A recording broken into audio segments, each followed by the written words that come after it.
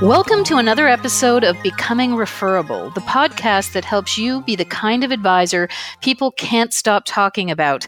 I'm Julie Littlechild, and on this week's show, Steve and I have a great conversation with Dave Patchen.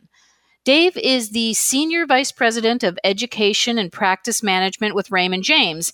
Now, he began his career as a wirehouse advisor before moving on to become an independent contractor. From there, he joined Raymond James as a recruiter before making the move into regional management and then taking on his current role. Now, his resume doesn't exactly say this, but I can tell you that Dave is a big thinker. And that's why we were so excited to speak with him. It's not only that he understands the advisory business inside and out, he does, but he has a unique understanding and perspective on what gets in the way of success and what propels us forward. We also talk about the challenge that clients have in understanding their own needs and the challenge and opportunity that represents for advisors. And with that, let's get straight to the conversation.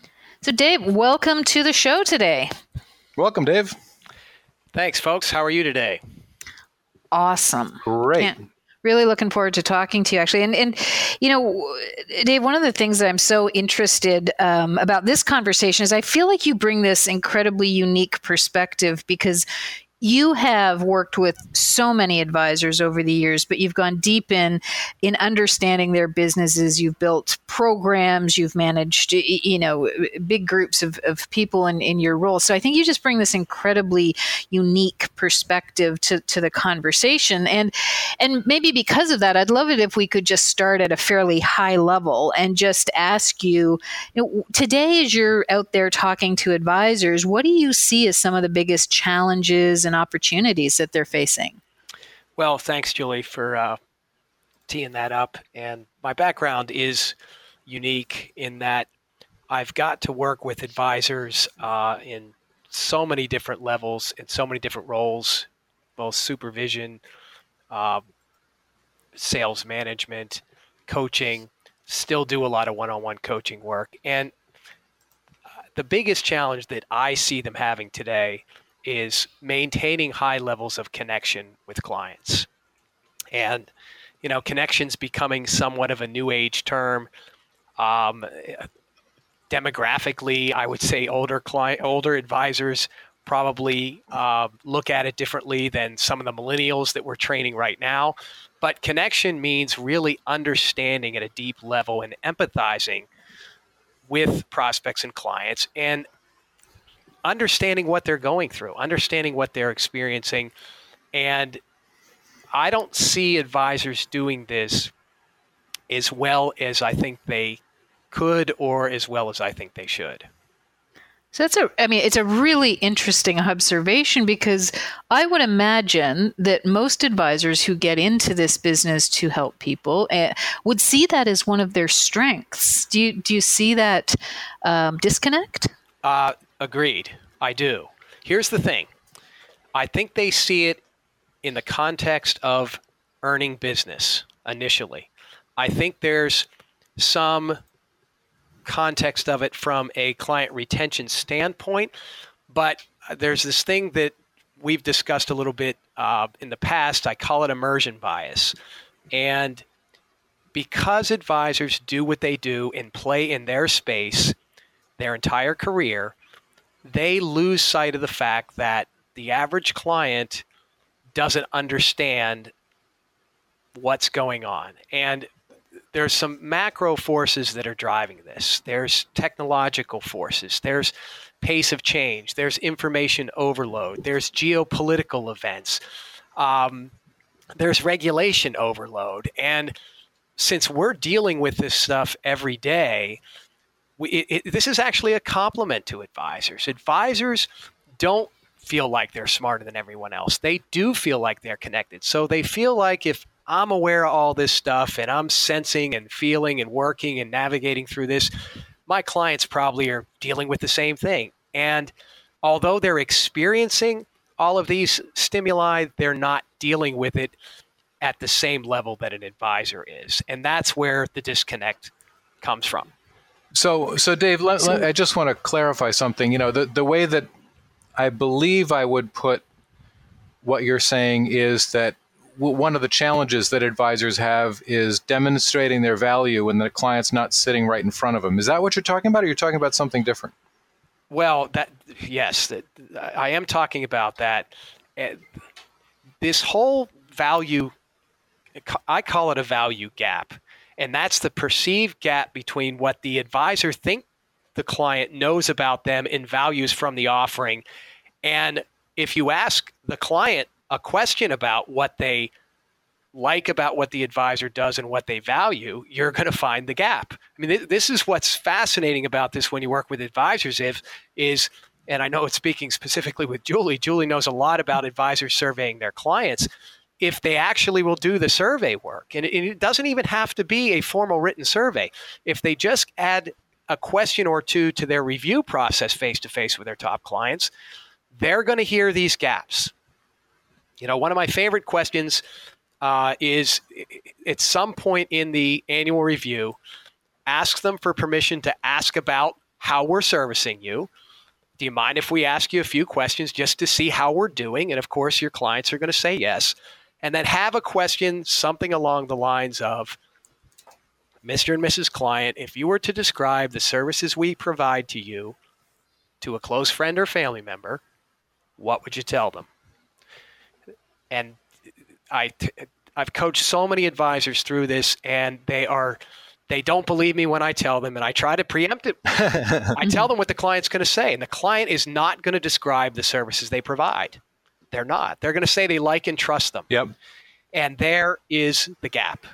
So am I right that you're talking about two different gaps here, or are they part and parcel of the same thing? So you've described a value gap, and you started off talking about all these various complexities and inputs that we're all faced with, and there could be a knowledge or an understanding gap. Have I got that right? Yes, it is one and the same. So all of those macro forces are basically homogenizing in a client investor's mind what an advisor is doing for them, other than some of the rudimentary things like sending statements, providing updates, meeting for a review, checking in with them, etc. And the immersion piece of it is that we just get too caught up in what we believe to be the case without asking. Yes, whatever, and this isn't just akin to our profession. You could say this about any professional service line of work. If it's subject matter that you're diving into deeply on a regular basis, that proximity, another word for it is proximity bias, is going to really rule the day versus who your client is, who the general populace is in their knowledge base. So go ahead, Julie. I'm sorry. That's okay. Steve and I do this a lot, by the way. So we've got two different pieces going. I sense they're both really important to this equation. It's what the advisor's doing, but it also sounds like the understanding what the investor is doing. And I know you've talked about investors having a general lack of awareness about their own needs. Can you talk about that and how that sort of plays into all of this? Well, you know what? Great opportunity to share a story that I share with experienced advisors as well as new advisors in our new advisor training program. It's a story of a client advisory board that I did for a top advisor team a couple of years back. And this was the first time they were doing client advisory boards, a client advisory board meeting. And they asked if I would come up as their coach and observe their initial meeting. And I said, sure, I'd be happy to. So go up to the meeting. They had rented a very nice room, private room in a restaurant. And I was just introduced as the Raymond James corporate guy. And, was making nice with people during the cocktail and hors d'oeuvre session. And then we sat down, and it was basically a horseshoe shaped table. And there were 11 of their top clients sitting around this table. And the three of us were sitting in the front of the room. And the question and answer portion started. And at one point, one of the clients said something along the following lines. They said, and this was 2000 and 2014, and they were reflecting on 2013 market performance. And they said, advisor and junior advisor, we love the fact that you have performance on the statements that you send us. But last year, when we look at how we did in the diversified portfolio, and we understand diversification, but when we look at how your portfolio did at 13% versus the S&P 500 at 27%, that gap just seems too big.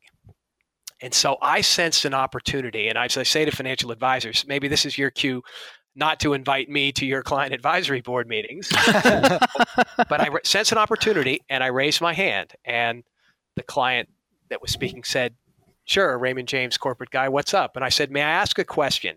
I figured I should ask permission even further. And they said, "Of course." So here was the question, folks. What is the S&P 500? That was my question.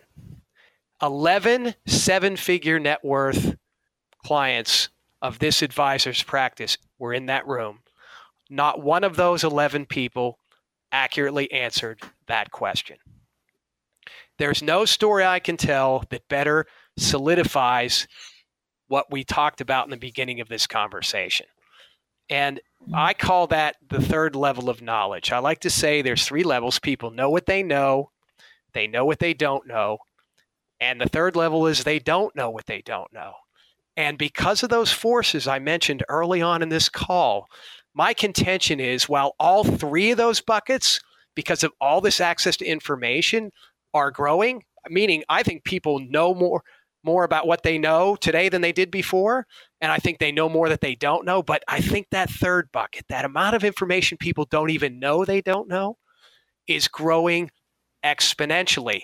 The good news is, and this is really what I think is the essence of the highest level of connectivity and value add of advisors, the advisors that ask really great questions and not only provide a lot of insight based on the questions they're asking to prospects and clients, but also create some vulnerability and some discomfort.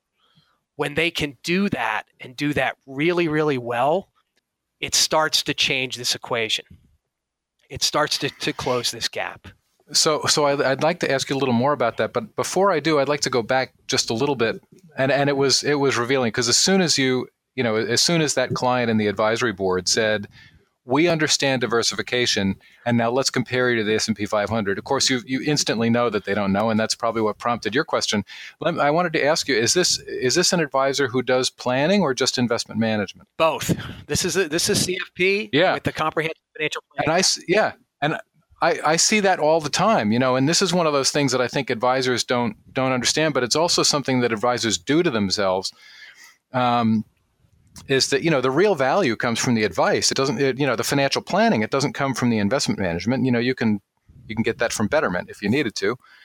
But advisors end up talking so much about the investments that they essentially persuade their clients to forget that all this value is coming out of the planning.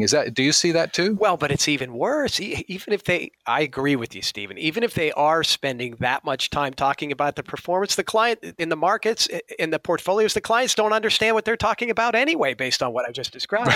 Right, exactly. They don't. Yeah. And here's the thing. The reason that, let's give our, we consider our advisors our clients at Raymond James, and I know they're your clients as well. So let's give our advisor clients the benefit of the doubt here, that the reason that they talk to clients about the performance to some degree is it's a little easier to keep score of, right? I mean, it's easier to measure and track and to make meaningful sense on whether or not you're making progress. The planning piece, and we have some advisors that have developed some really, really intricate Excel type tools where they are monitoring and aggregating the planning pieces on an ongoing basis. And there's red, yellow, and green. And the clients that are closing all of the planning gaps are getting all greens. That allows you to keep score in the planning space. But the planning piece is much harder for advisors to, I think, keep meaningful progress checks on with the clients. Does that make sense? Yeah. And I think in addition to that, there are a lot with financial planning. You do a lot of the heavy lifting up front. So once you're done that financial plan and everything's on track and everything's on course, and you've addressed other things over time, your beneficiaries are all straightened out and those kinds of things. Sometimes that conversation tends to taper off because there's just not anything more you need to do. And so I think it's like you said, you're not keeping score of it. They approach financial planning like a task to be done, and when it's done, then it's kind of done. And like you're saying, we need for a way to bring that back into the conversation. So you're always addressing some of the planning things so that they can remember that that's where a lot of that value comes from. And I think that example that you used of the of having that kind of a scorecard is brilliant. Are there other kinds of things you've seen from advisors that where they help the planning stay in the conversation long term? Well, yes. What they do is they chunk these tools up into they chunk them up by target market. They chunk them up by demographic. They chunk them up by money in motion.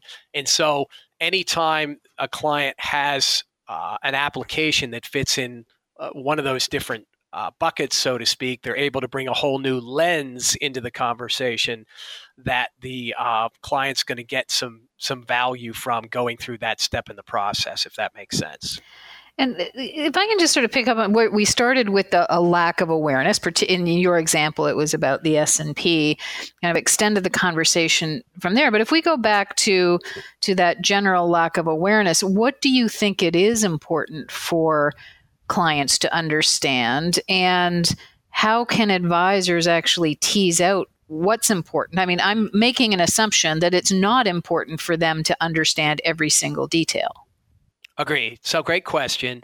And it gets back to, I don't just talk about asking great questions. We teach asking great questions. So one of the things that we teach and that the most experienced advisors have so much ground to plow here is that because they're less likely to do what I'm about to describe, where a newer advisor is more comfortable doing what I'm about to describe. We call them fuzzy words. So fuzzy words are words that can have multiple meanings. And when you start to dig into what is or isn't a fuzzy word, almost every word's a fuzzy word. Okay. So when a client or prospect says the word market, would we all agree that market means different things to different people? Sure. Yeah. Okay. So when somebody says, what do you think about the market? What percentage of advisors just start doing a verbal dump in response to that question versus what percentage say, Julie, Stephen, in consideration of your question, a lot of people have a different context on what market they're referring to. Give me more color when you say market on what market you're speaking of. Now, that's a little bit of a simplistic example that you probably wouldn't do with somebody you perceive as sophisticated. But if somebody said the word risk, so let's change it to a different fuzzy word. Risk is one where you're in the locker room after a round of golf, you're talking to somebody that you might not have talked to before, and they say the word risk. That's a perfect time to pounce on a fuzzy word. But what does the typical advisor do? And more often than not, the experienced advisor, they start to respond without having the information that I think is critical to have the best response. And so by the way, S&P 500 was the fuzzy word, back to my example of the client advisory board event. And Stephen, you really nailed it. I mean, by their very description, they did not understand diversification. Okay, they didn't. Exactly. I knew that. Here's the other thing, and advisors all know this, but I'm going to remind them. Most wealth in our country is still first-generation wealth. Those who have built wealth generally have a reasonable size, I'm being nice here, reasonable size ego that accompanies that affluence, and they don't like being talked down to, God forbid, or told what to do. So we don't, if we're really good, we don't tell people this stuff. We ask them questions and try and create insight. Insight is my favorite word used to be pain. We give no pain, no change. What I found is insight is what people are looking for. Insight is really what gets people's attention. Insight is the invitation to awareness, and insight and awareness are the segue to pain. It's kind of like the foundation or the groundwork that's necessary to reach the point in the conversation where they really are sensing there's some possible gaps in their individual situation. But more than that, because there's perceived value to insight, there's more likelihood that they want to actually continue the conversation. I think this is great insight generally in all of our relationships, frankly, because I think we make so many assumptions, right, when we're talking to people. But I'd love to pick up on this idea of questioning. I think it's so important. Can you give us any other examples of how you talk to advisors about the kinds of questions that might draw out what's important? Absolutely. There's just a couple of things that we teach. We keep it very simple. So I'll just share a couple of those with you as examples. What and how, we like to say, are two of the most powerful words in the English language. So you really can't ask a what or how question and not get a decent amount of feedback from a what and how question. We teach them to try not to use why. Why is typically used with children and subordinates and has a kind of added implication that you either did something you shouldn't or you didn't do something that you should have. So we try to teach them not to ask why. And then my other favorite is what we call a spectrum question. And there's so many great opportunities to create a spectrum within a conversation. And a spectrum is just something time bound from beginning to end. And when you frame a question that way, it requires the person you're talking to hearken back to their memory archive, so to speak, and put a lot of thought into the time frame you've laid out in order to answer the question. So let me give you a good example, because I love, we have a new advisor class in right now, so I'm kind of in my new advisor mode. But these are questions that experienced advisors can absolutely use too. So when somebody tells you they're already working with an advisor, I throw it out there. I can do it right now and pause hypothetically and say, what would you say? But hopefully you have a response to that. And so once you're starting to have some dialogue around that, a great spectrum question would be, Julie, you mentioned that you have an advisor and you've been working with them for the past 15 years. Can you give me an idea from the very beginning? How did you meet the person? Were you referred to the person? Do you remember who referred you? Can you tell me how the process started? How many meetings there were? Did you do a plan? All the way up to, how it's gone over those last 15 years, up until the last couple of times you've met and the things you've talked about. Give me an idea over that 15-year period of time, some of how that's played out. Okay.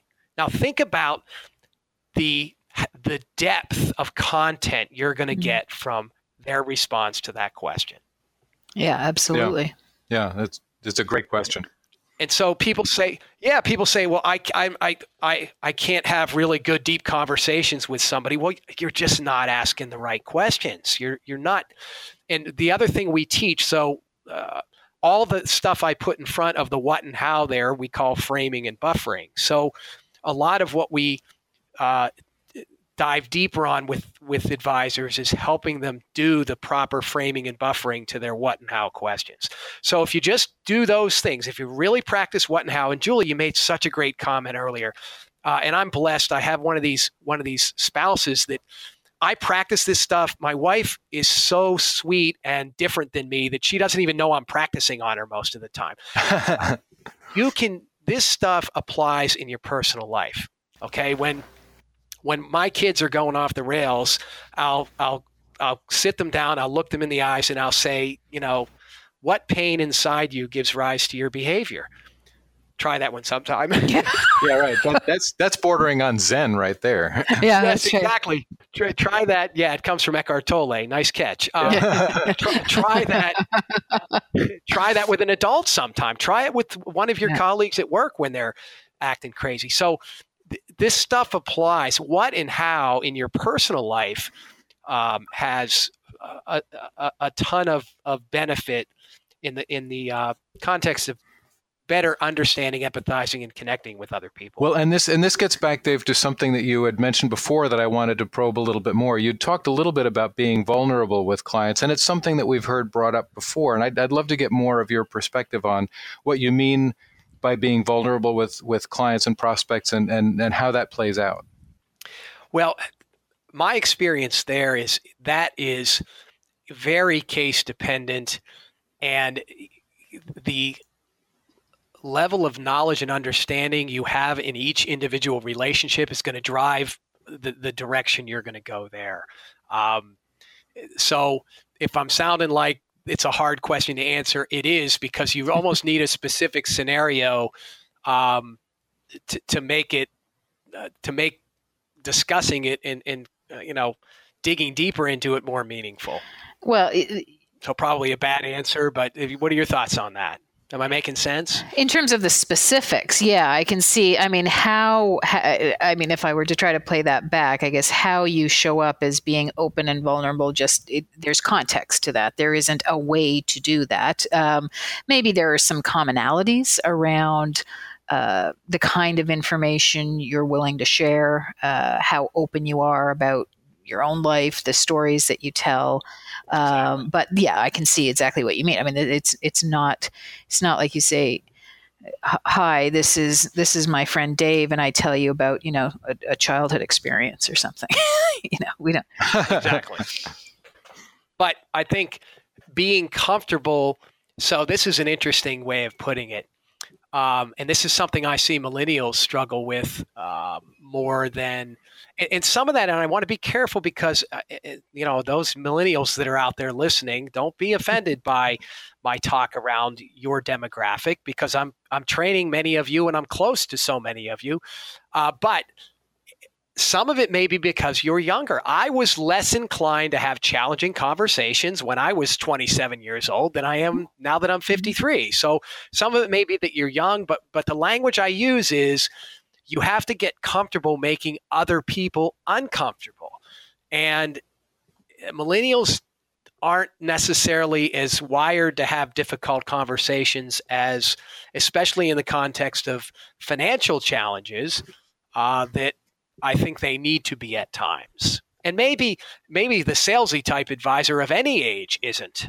They only want to talk about, the good stuff rather than, digging in a little deeper. Well, there's a risk too that if you, it's you have to be very careful. I think when if you talk about making clients uncomfortable, which I think is really important, you can misinterpret that and do it in a way that makes you sound like the smart guy, but that's not what you mean. And I think, I think that's something that advisors need to be sensitive to and thoughtful around. How do you train advisors to do that kind of thing where they don't just denigrate their a client's lack of knowledge so that they can prove how much they know? Exactly. No, these are great points, and because you can come off as being coy, you can come off as being a wise guy. So the only way there's no shortcut here. This is all about practice. And this is about, even within a conversation, asking for feedback along the way. Is this making sense, Julie? Do you understand where I'm coming from? You have to really engage the person, and you have to monitor on an ongoing basis to make sure you're staying engaged and staying connected. It's so funny because just the words, now that I'm sort of honing in on words from our conversation, and there's a huge difference between probably saying, does this make sense, and saying, am I making sense? Or, you know what I mean? Like it's yes. So everything is open for interpretation, and it's interesting how the smallest change can change the entire tenor of the conversation. It's such a valid observation. And, this is the tough thing about training today. Today, a lot of us grew up with scripts, and we we saw the benefit of scripts. For lack of anything else, I like scripts because it allowed me to measure. If I tweaked something and it got better or worse, at least I knew, because I had changed it and stuck to what I changed and compared it to what I was doing before. We want to be natural in our communications. We want to be comfortable in our communications, but there are some things that the right use of the right words and the nuance associated with that, it just can't be underestimated. I do like people to put, there's certain parts of certain conversations, critical conversations, that I really want advisors to pay close attention to the words they're using. Yeah, that makes sense. And like you said, Dave, I think one of the challenges is that these are skills and you need to practice them, that you can't just, I think one of the things that advisors are, like a lot of people, are looking for is just, okay, just tell me what to do and I'll go do it. And they need to be developed. But, when advisors think about skill building, a lot of times they want to go to the, what's the seminar that's coming up on the Roth, or what's the latest in modern portfolio theory, but they're not as interested, frankly, in doing the hard work of learning how to communicate better and in a more nuanced way. Do you observe that with the people you train? Well, yes, and a funny segue to a written conversation, written dialogue Julie and I had about a year ago. Julie's going to know what I'm talking about here in a second. We talked about the history of how advisors have been trained. Oh, yeah. Advisors have been trained by going to conferences and listening to 50-minute infomercials that they get CE on. Yeah. But that isn't how people learn. Adults learn from actual practice and doing. Now, don't worry, advisors. I know, I hear what you're saying out there. I know you don't like role playing. Nobody likes role playing, but it is how you learn. You have to practice. So we as the educators have to take some of this on the chin. It's partly our fault as an industry. This is how our advisors have become conditioned to going to an event and being presented to. But they have to now, they've got to up their game and they've got to be willing to go to an event, maybe even do pre-work before an event, do actual hands-on roll up the sleeves, practicing while they're at the event, and then they have to commit to more practice after they leave if they really want to have a realistic chance of changing behaviors moving forward. That's just a fact. And it's so interesting because the reality is that is what, of course, the research showed, right? And the research that Dave and I were talking about was about what caused transformation in the business. And it was all of those things. Having said that, so many events, and let's face it, and I'd be guilty of this as well, is we're trying to get good ratings. Right? And good ratings aren't always transformation. So I think you're right. We all need to come together and figure out what's right and best here. Now, I'm just, if you don't mind, I just wanted to jump in with a question because I know we're sort of a little bit over our time, and I'm hoping you'll give us a little more of your time here. But I was wondering about how this ties back to our overarching theme of the podcast, which of course is about becoming referable. So we've talked about connection and conversation and words. So Dave, how do you think that plays into either driving referrals or simply becoming referable? It's very simply, it all comes together. It's all about empathy, the most desired characteristic of an advisor, and really of an advice providing service professional, is empathy. And there's no greater way to convey empathy than to ask good questions and show that you care. So your referability is going to come from, think about the act of a referral. Think about especially a high quality, and Julie, you have done as much research on this as anyone. The highly engaged client that's providing this referral, a big reason they're comfortable providing it. And generally, who are they providing it to? It's a close friend or family member. So they will only put you as a professional in front of that close friend or family member if they have a high degree of comfort in you, trust in you, believe that you have a high degree of empathy as a human being. And salespeople are never going to earn. For salespeople to expect to earn that is somewhat offensive. You can see my tone of voice start to change there. It's almost borderline disturbing. A salesperson shouldn't be asking for referrals or getting referrals because nobody likes salespeople. Professionals that care and connect and ask should be getting referrals. But I'd want to kind of wrap up by saying, I want you as a professional in our trade to turn the lens back on yourself and start to, with your client's permission, in a best case scenario, record some of your meetings and really put the filter on about how much you're talking and asking versus how much you're telling and selling. And if you do that, and if you're honest about it, I think it will be enlightening. I think it will create the insight and awareness and the discomfort in what you're doing and how you're doing it. And I think you will be open to start to change your behaviors. Because if you can get to the point where you really are asking questions, listening for fuzzy words, and continue to drill down, and not, here's the key, not provide a solution 1 or 2 questions in. Okay? That's what salespeople do. Oh, I've got an opportunity. Let's pounce. No. I like the old pull the gun out of the holster. No, let's get away from that. Let's ask 3 or 4 or 5 or 6 or 8 more questions. Ask the questions to the point where they say, here's what I tell. This is a great way to wrap the whole questioning piece up. One of the things advisors say when they have conversations and when they're out doing social prospecting is they want to continue the conversation. And there's only one of 3 outcomes. You have a conversation and it goes nowhere. You have a conversation and you sense as the advisor/salesperson that it's going somewhere, and you ask the person you talk to keep the conversation going at a later date. Here's the 3rd level, and it's the highest level. And this is when you're at your very best. And those of you listening, you can harken back right now to scenarios. Think of some of your best clients and think of how this happened. Some of them might have even happened recently with new relationships where you were asking enough questions. You were hitting on enough areas of concern, creating enough insight that the person you were talking to said, Steve and Julie, how can we continue this conversation? Yeah. Mm-hmm. Yep. Can I come by your office sometime and meet with you?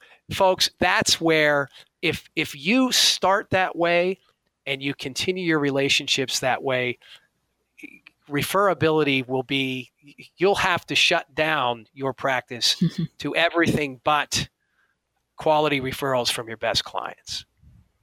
I just love that as a wrap up because it's so true. And just even as you're speaking, I'm thinking about the fact that we always talk about creating content that is shareable and so on. But the reality is when I'm out to dinner with my friends, I would share great questions, right? I share great conversations. I think that's it. And so I can see that happening just as much from this. So those are wonderful insights. But let me, we could continue all day, frankly. This is fascinating. It's been such a... In fact, we'll probably stop the recording and keep continuing this all. Can we continue this conversation? Anytime. Oh, sorry. Yeah, look at that. But thank you so much for your time. Really do appreciate it. Likewise. Enjoyed it. Thanks, Dave. Hey, folks. Steve again. Thanks for joining us on Becoming Referable. If you like what you've been hearing, please do us a favor and rate us on iTunes. It really helps. You can get all the links, show notes, and other tidbits from these episodes at becomingreferable.com. You can also get our free report, 3 Referral Myths That Limit Your Growth, and connect with our blogs and other resources. So until next time, so long.